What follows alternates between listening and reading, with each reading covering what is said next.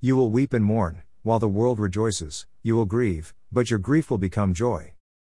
I can only guess that by saying while the world rejoices, Jesus means that his absence from them after his death, resurrection, and ascension will be for the world a cause for rejoicing.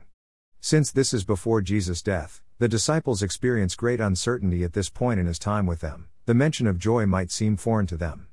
The Easter joy that I take for granted was something the disciples knew nothing about at this moment. God, open my mind to understand the first reading in relation to daily life. There is something there worth paying attention to.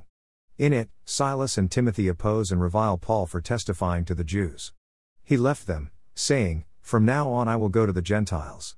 He then meets a man named Titus Justus, whose house was next to a synagogue. Because of Paul, a synagogue official came to believe in the Lord, and many of the Corinthians believed and were baptized. Here is where it's relevant. Just as Paul preached and brought to conversion the Gentiles, God blessed him abundantly by bringing to conversion the synagogue official as well. God, I know you want to break through the anxieties and distractions of the day to make yourself present. Do I dare say to myself and believe, I want to see you face to face? Is that what I want, and do I want to make that temple within me for no material gain other than to be before you?